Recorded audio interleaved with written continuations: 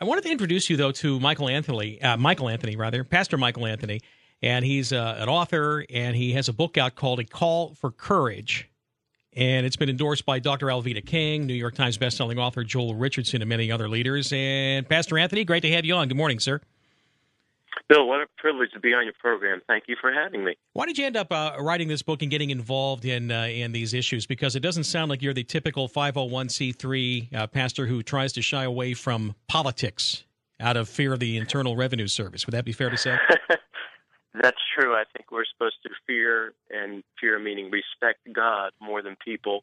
And it's ironic that the faith that so clearly demonstrates that that's what it's about, as in the book of Acts, we must obey God rather than man, seems to have been hijacked. Now we're more concerned about the opinions of people rather than faithfulness to God. So I felt compelled to write a book. It's out now, A Call for Courage, and it's out to encourage people to stand up and speak out in what has become a sit-down, shut-up world. All right. You say that America needs a second American Revolution. And you're using this phrase, which I've never heard until now. You call it courageous humility. What does that mean, and why do you think it's important? Yes, courageous humility is a phrase that came to me. I originated it by God's grace that succinctly defines what we're called to be as followers of Christ. When truth and love travel together, that's when you have humble courage. It's not one or the other. We're not called to speak the truth without being loving. And we're not called to be, quote-unquote, loving if we neglect the truth. We're supposed to do both. So when you speak the truth with love, that's what humble courage or courageous humility is. And that's what I'm trying to encourage people to embrace as their new way of life. When you're talking about speaking the truth, do you even get into such issues here, Pastor Anthony, such as, well, I noticed that, we had a Oregon judge just the other day that ended up ruling that a transgender child in school should be able to just use whatever bathroom, whatever, and nobody else can really complain about it because of anti-discrimination, et cetera, et cetera. Now, to question that, though, is to be labeled a hater of some sort.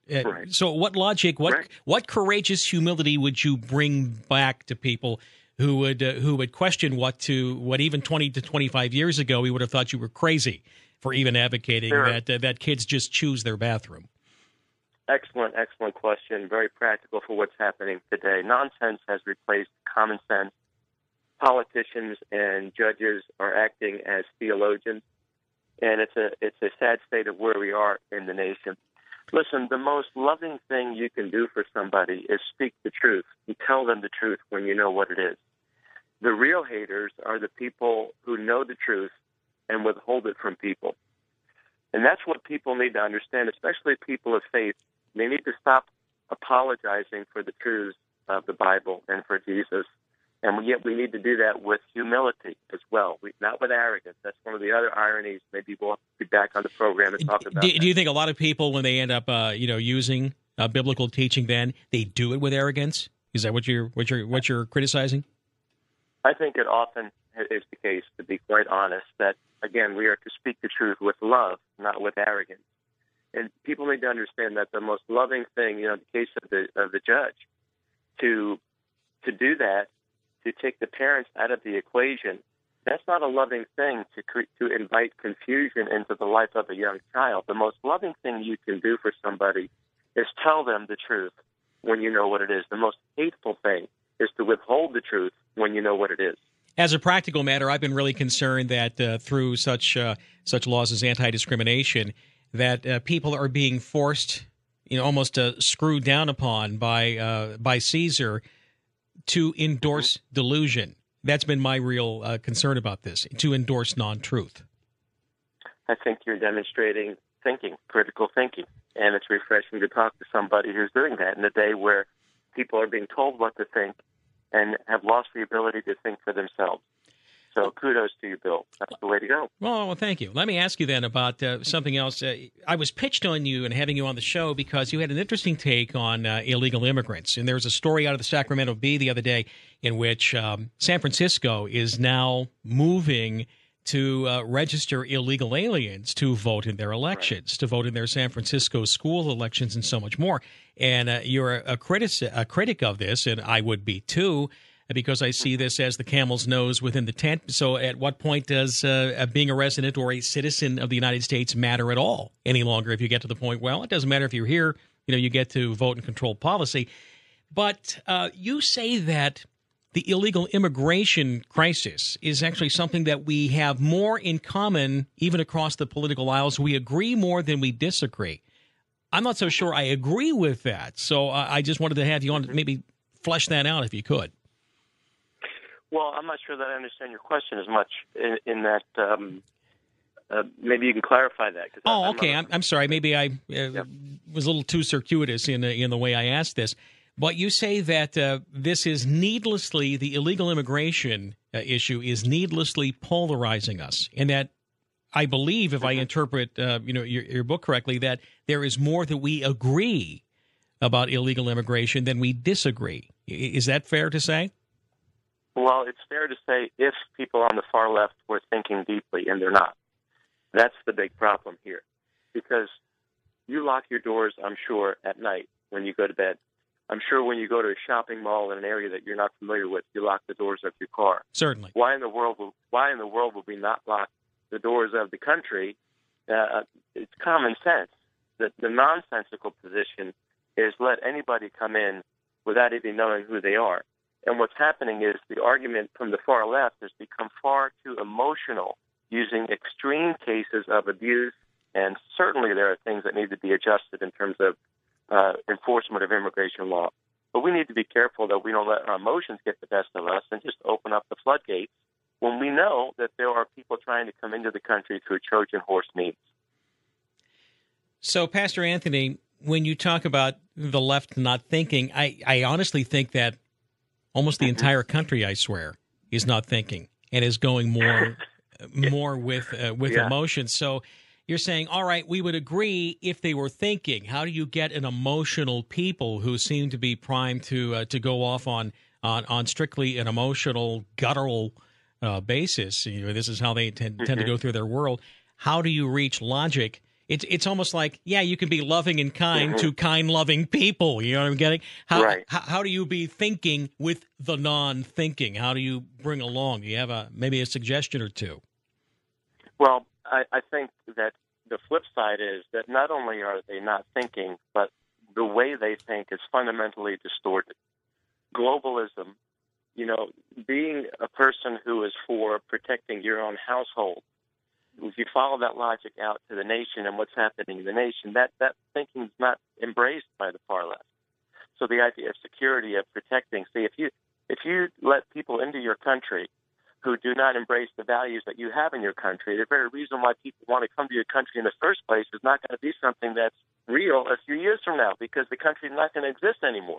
The reasons that people are coming here, they're no longer going to exist. So to encourage people who are listening now, there are a great number of people. I talk about this in my book, The 10% Myth. All right? It's one of the things I talk about in the Call for Courage. There are a much larger number of people in the United States who do think rationally, who do understand the importance of security and common sense instead of nonsense. The problem is we're not standing up and speaking out. We're allowing ourselves to be intimidated because the far left behaves like people who have been given a lollipop that's been taken away, and they scream and holler, and quite frankly, that's intimidating. But if you speak calmly and you keep your cool, you'll recognize that helps you keep your cool and helps you continue to speak calmly. So it's a nonstop battle that we're in for the soul of the nation, really, and the soul of sanity, that people need to keep their heads, keep their cool. And why should the other people have all the headlines? Why should they drown us out when we're the ones who have the common sense and the rationale? Pastor Michael Anthony, once again, his new book is A Call for Courage. I'm interested that you end up weighing into the opioid epidemic, that we're seeing a lot of that right now. You say that you're not surprised that we're seeing something like that happen in this particular time. Why is that? Because we are a nation that is struggling for moral absolutes.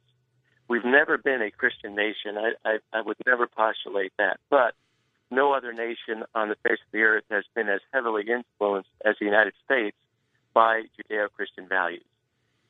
Denying that, refuting that, it's just not possible. So now that we are in a process of rejecting the roots of our nation, the Judeo-Christian values that influence the Constitution and our founding documents and our way of life, there's a titanic battle underway now to try to find out, well, what set of morals are going to guide the country?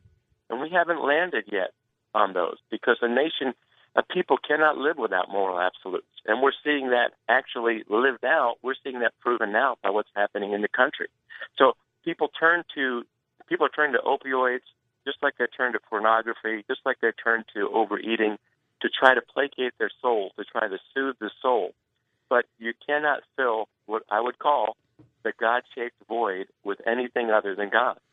And God is the author of absolutes and truth. All truth is God's truth. If you reject that, that gnawing void will never be filled by something else.